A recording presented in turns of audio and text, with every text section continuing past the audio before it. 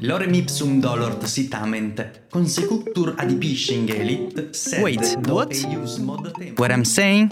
Yes, that's my point. When we design an experience, we know that a direct collaboration between writers and UX UI designer is something we cannot do without.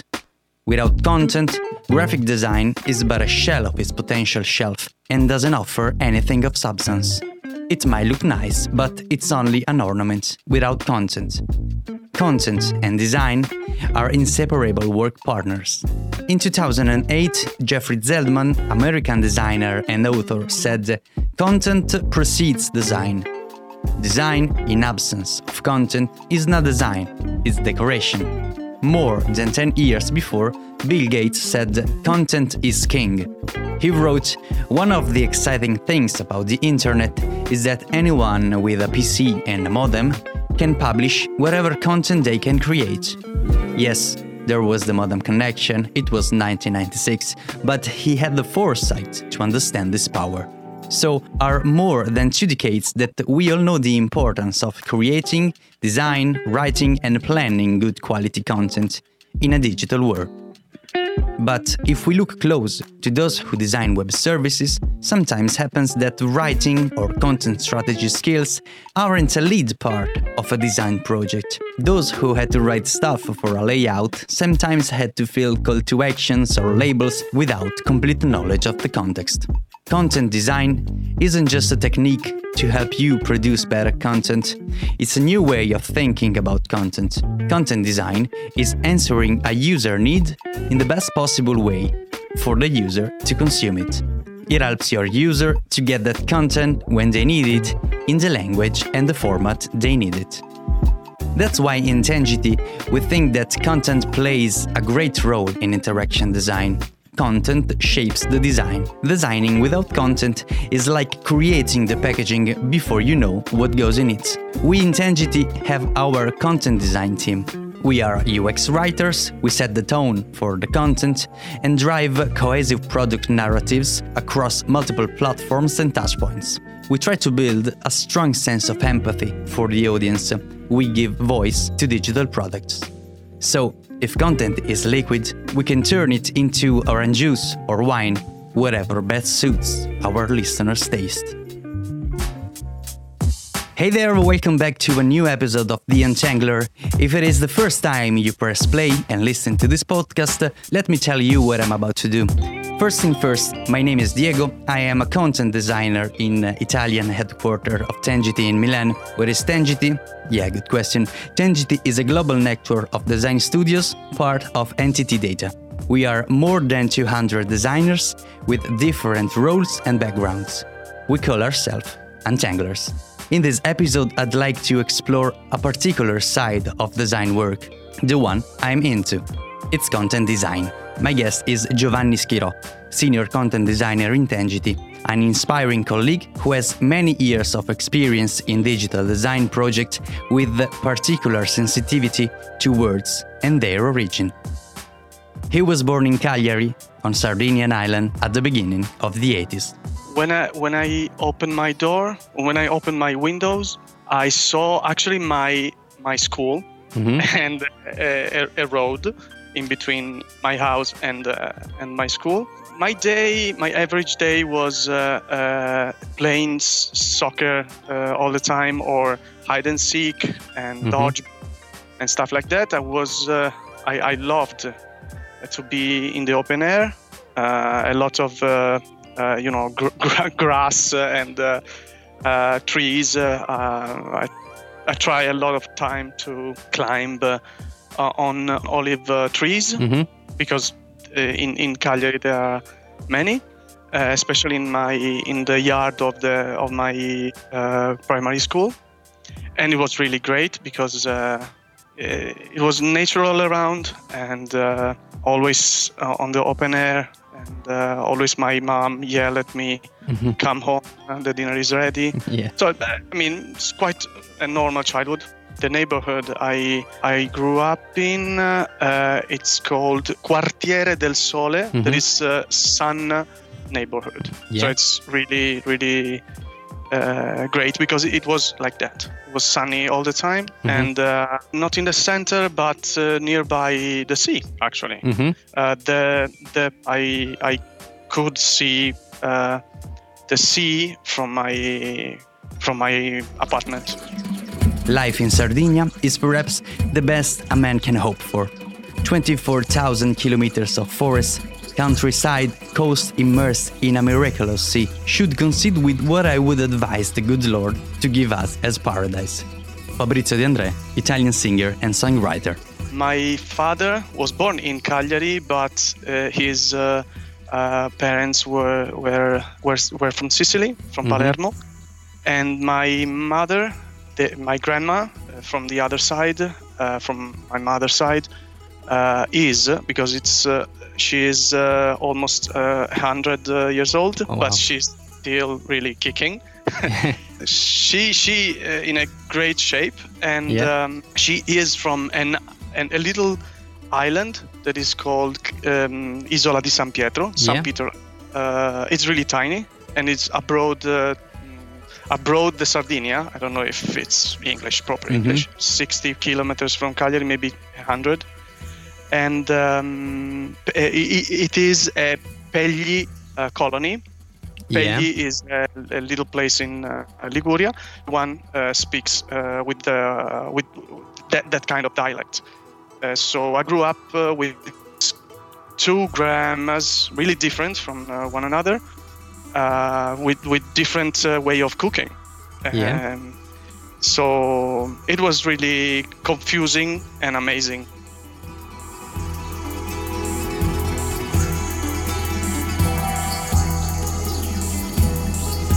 This soundtrack is called Sard, produced by a Sardinian musician called Arrogalla, and also one of Giovanni's friends.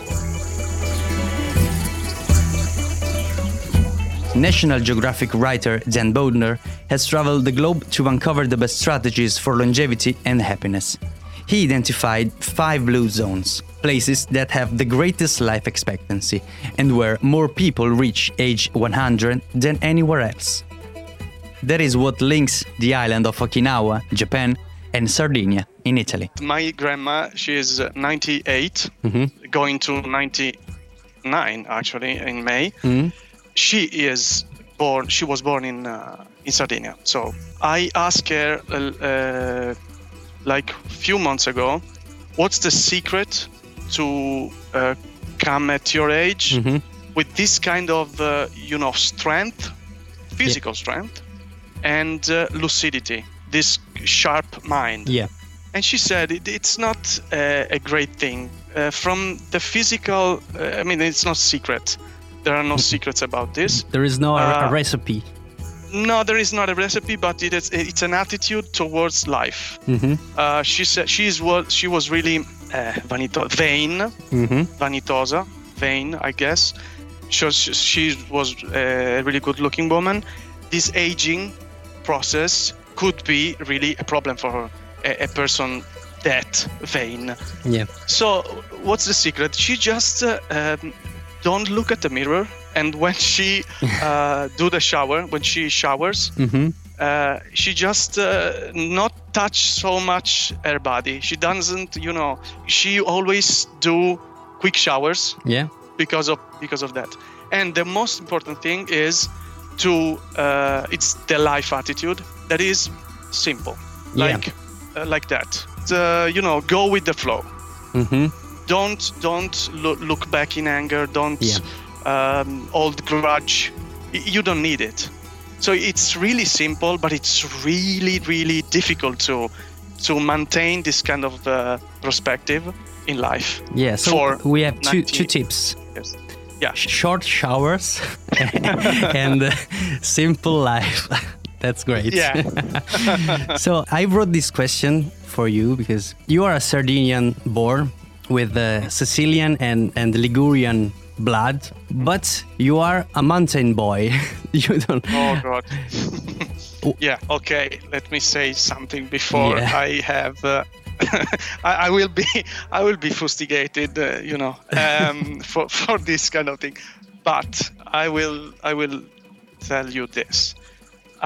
when I was like 12, 13, 14, I was really good in swimming. So I was a swimmer. Yeah. Okay. So I love water. I really love to swim. It keeps me, calm and relax me. But when I was really little, I loved to go to the sea, to the beach, and to play a lot because I was a outside boy. But around 20 years old, I started to not to feel so comfortable on the beach because it's too hot for me. And in that period, I developed a really deep love with the mountains. I don't know why, because we never, vacation, holidays for my family was always going to the beach. Yeah. So I don't know how it comes from, but it is a really strong thing. Now when I can, I dedicate like a week of my holidays in the summertime going to mountains. So it would be like little villages like Chiareggio, that is in Lombardia, or in Trentino, or in Friuli. Amazing places. For a young boy growing up in that context, the urge of escape from his tight world and spread his voice is huge. That's why, through stories, books, and acting, Giovanni started to find his way. I really fell in love with stories, actually, from comics, from Walt Disney, Topolino. Yeah, I really was really into it. But there is a thing that I want to share with you. I was an only child until I was 7 years old, so I had a lot of time to spend with myself, and it was in those years that I developed this kind of passion. About that, when I was like 4 or 5, I clearly remember that in the summertime, every evening after a day spent, playing soccer and stuff, Andrea, that he was a really close friend of mine, used to sit with me on the grass, on the wet grass, and the sun was setting, the air was like crispy. There, it told me incredible stories, like really incredible, like horror stories, adventure stories. I remember that in those moments, I was really with all myself into the stories. He was not a great, narrator, but the ideas that he had were really brilliant. So I remember that I sunk. I guess this is the word. It's like to go deep with this kind of narration, and it was really amazing. And this kind of frenzy and emotion is still the same for me. So only now, the great stories are much more difficult to find. That's the problem now. Writing is a journey. Writing is vulnerable and risky. But if somebody can help you and advise you, you will carry that tips for all your life. I was not a particularly great student. I love to write. Yeah, I always love to write, but for myself. This kind of love grew in the years. I started to think, writing could be my thing. It was in the summer of 2002, because I had the opportunity to work on a webzine, a cinema webzine, about ethnic cinema. It's really strange things, but really great. I loved it. And there I met Bianca Laura. She is my mentor. And she taught me that when you write, it's really simple, but it's fantastic and great. It opened my mind. When you write for someone else, not just for yourself. I was really self-centered. And the other thing is not to care too much about your writing, because when you publish it, it's everyone else's. It's not yours. Pretty wise and simple, but not that easy to do. I took a diction course out of pure curiosity. Elio Turno Artemalle, that's the name of my beloved teacher. Besides being a very good actor, is also a great teacher. Just think that every week he gave us a list of words, and we had to build a story at home. The words were linked only by phonetic aspects, but they had nothing to do from a semantic point of view, from a meaning. Yeah. They were really not in the same context.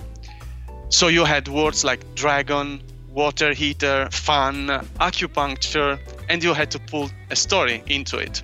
It was so much fun, really great fun. The first book that opened my mind was The Metamorphoses from Kafka, and then from that book, it was really, a roller coaster. It was a really strange start, but really, really great.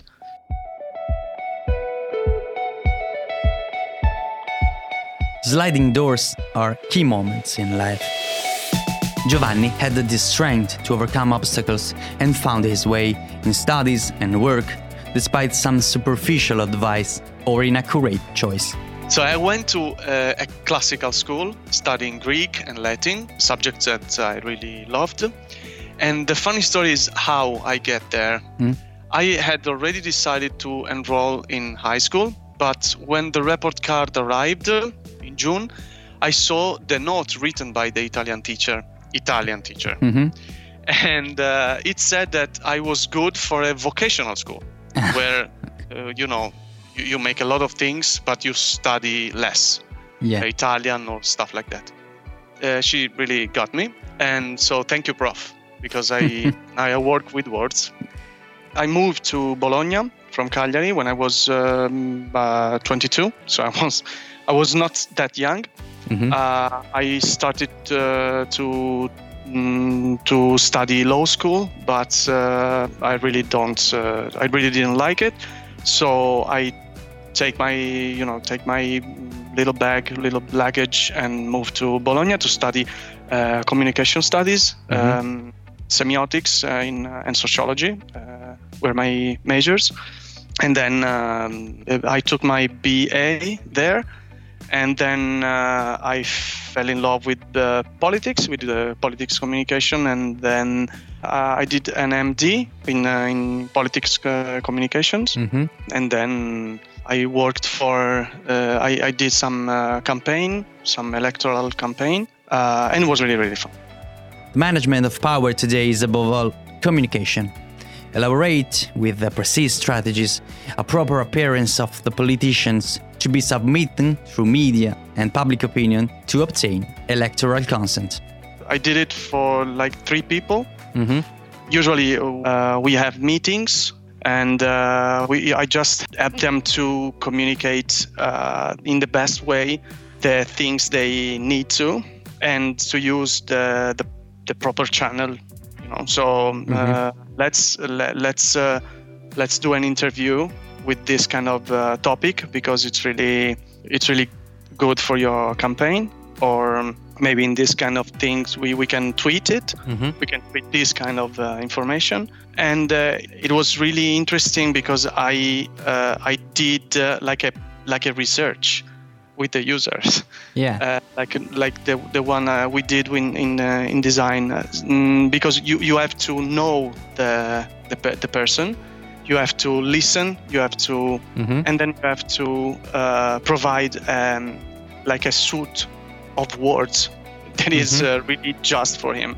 He must believe in the words he speaks. So it was really, really interesting, this kind of job. Yeah. It's a mix of marketing and civic education. Civic education, absolutely. A lot of marketing, actually. It was fun, as I said, but I didn't, picture myself in the future. The famous or infamous question, where do you see yourself in 10 years? And it was not there. It was not in politics, or it was not in, spin doctoring. From spin doctors to social media, political communication has evolved and lets parties communicate in a more direct way to citizens that now can react immediately to an event. The other side of the coin is that contents are slogans and there is no inclination to deepen them. Things changed in a really not great way in communication. We are talking about communication, politics communication. So the way the politicians speak to people. Speak or tweet? Yeah, exactly. 10 years ago, the politicians were maybe 10, 15 years ago. Politicians were more, they speak to your heart and to your mind, actually. Not every one of them, but the good ones. Who, they really were great in this. And now they speak, we say in Italy, to the stomach, to the lower instincts, to rage. So there is this kind of polarization that is worldwide. In USA, you had Trump, but here we have little Salvini. That kind of way of communicate values, ethics, they are, in my opinion, they are really wrong, because this kind of polarization is really bad, because you have from a side the good ones and from the other side the bad ones. And this is not politics. The politics is the art of compromise. So it can't be any compromise if your opponent is the bad guy, is evil. Bologna is an old lady with soft hips. Bologna is an Emilian woman with a strong cheekbone. In this way, the singer and songwriter Francesco Guccini described this important and ancient Italian city in his song. Each city creates a memory in the mind of those who live it, a memory that remains each forever. Yeah, it was great. I remember the first time I went there, and I remember the really clear sky. It was October, but for a miracle, the sky was really light blue, and of course that kind of colors of the building that are orange, yellow, and it was really warm, and it was great. I had a great life there. I lived with my cousin for a few years, because we went there together. And so in that time I was working for the webzine, so I wrote about cinema, and at the same time I studied semiotics, that it was loved discipline. It was there that I started to think as a designer, thanks to a laboratory of semiotics of objects. It was a great laboratory. There I read The Design of Everyday Things. That is a book in Italy is called La Caffettiera del Masochista. Yeah. And there something happened. From that moment, I started to question whether an object, real or digital, was actually able to communicate how to deal with it. So it was really, really an episode of eye-opening. UX writing, when it wasn't defined as UX writing, how it was called? Maybe replace that lorem ipsum with some sentences, or give me a title and subtitle to this page, or again, fix those labels with some words, simple, easy to understand, short, and with multiple meanings. I just applied for a job as a UX writer in a really big company. I did, the interviews, like 3 or 4, I don't remember. And then I received a yes as a response, and it was really sudden and unexpected, because I was not betting on that. So I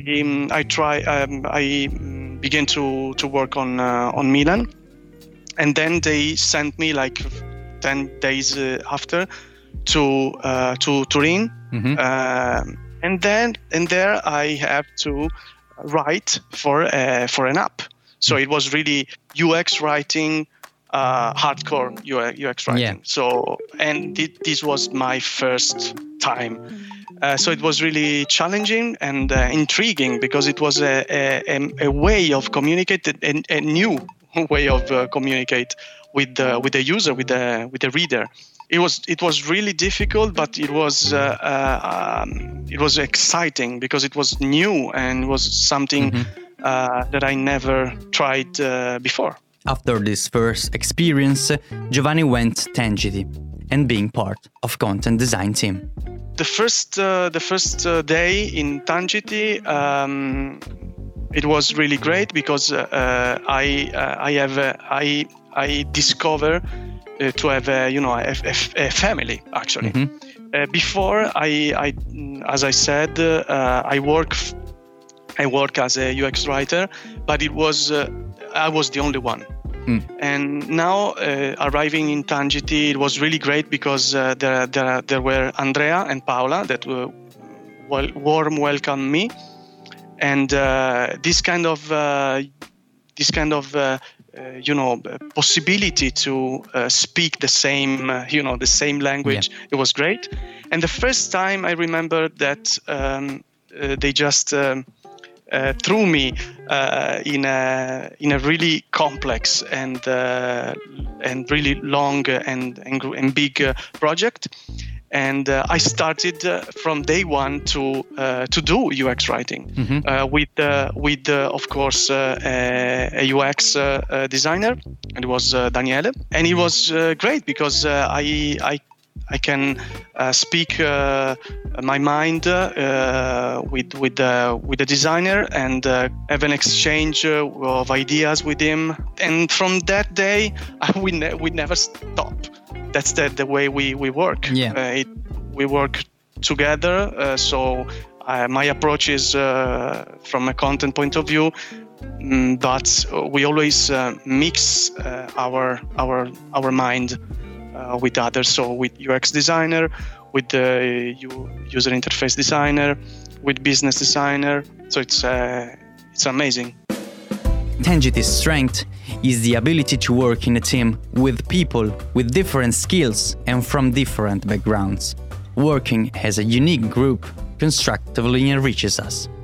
We have a content team, because otherwise you would have really great pieces of art, but not an experience, a proper experience. It's like, imagine like an app with no words, or a sequence of lorem ipsum, or worse than ever, not clear words. So how can users fulfill their need if the right words can't guide them? And this is what we do. We provide content that drives our users step by step toward their goal, their need. Paola, our colleague, once said that content design designs experience by starting with content, not pixels. And the advantage is huge, because the content becomes the design material. We put ourselves in each other's shoes. Through listening and understanding, we make sure all voices are heard, but also we make sure that the product we design can communicate to user according to their feelings. Yeah, the design mentality is a mentality of a group. So when we are on board from the day one, from the beginning of the project, we really do the difference. It's there that we do the difference, because you work, you propose, you need to understand what is the story, actually, what is the user, what the user need, and then you can start to design the story, and then you can work with other designers to provide an experience that is fulfilling for the users. You need to know the person you are talking to.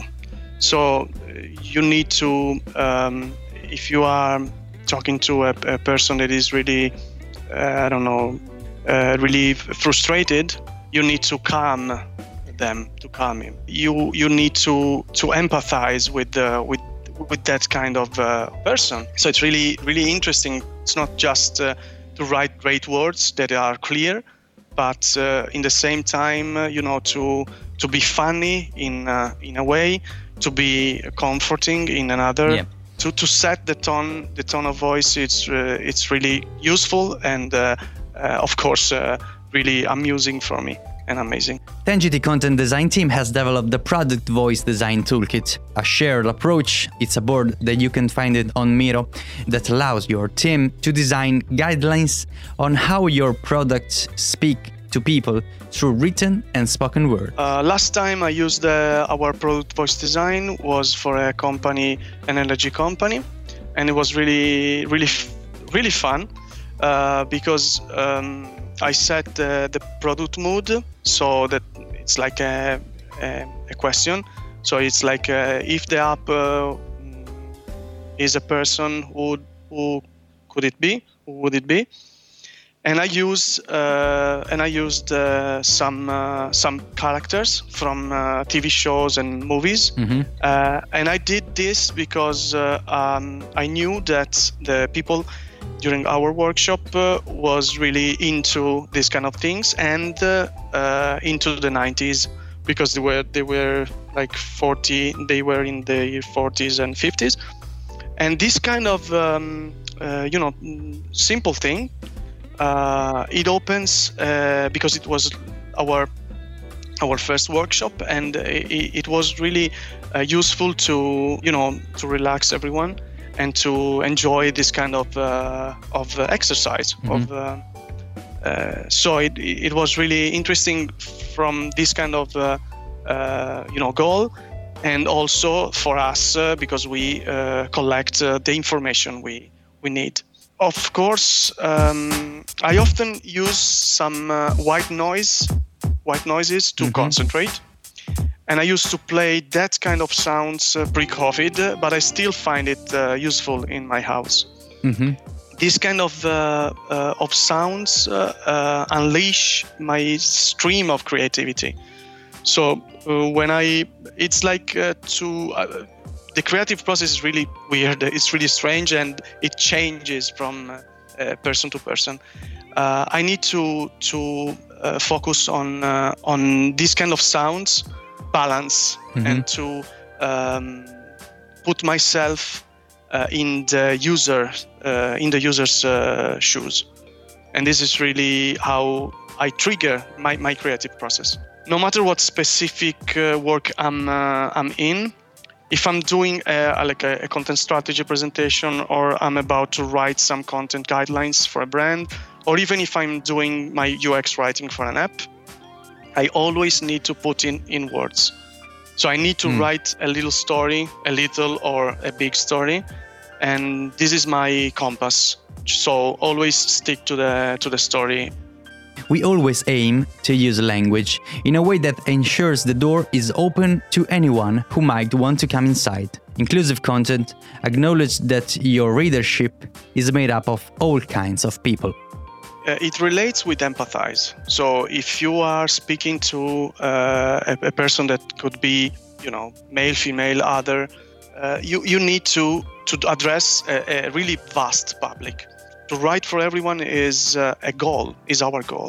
So you need to be really inclusive and really think all the time that your public is really vast. And so this is really interesting for me, especially when we write for the apps, because that it's really simple. because the solutions are really simple, but you have to always to have in mind that you are addressing a vast public. Thank you, Giovanni, for sharing your story. Last time with Dominic, we bothered Shakespeare for parallelism. This time, I will try with Virgil. As he guided Dante in the Divine Comedy, we, as UX writers, trying to do the same with our words, with users in the interfaces we design. It's all for now. Hope you enjoyed this episode. A new one will be released soon. Another story from another studio here in Tangity. Follow us on LinkedIn and Twitter. Ciao!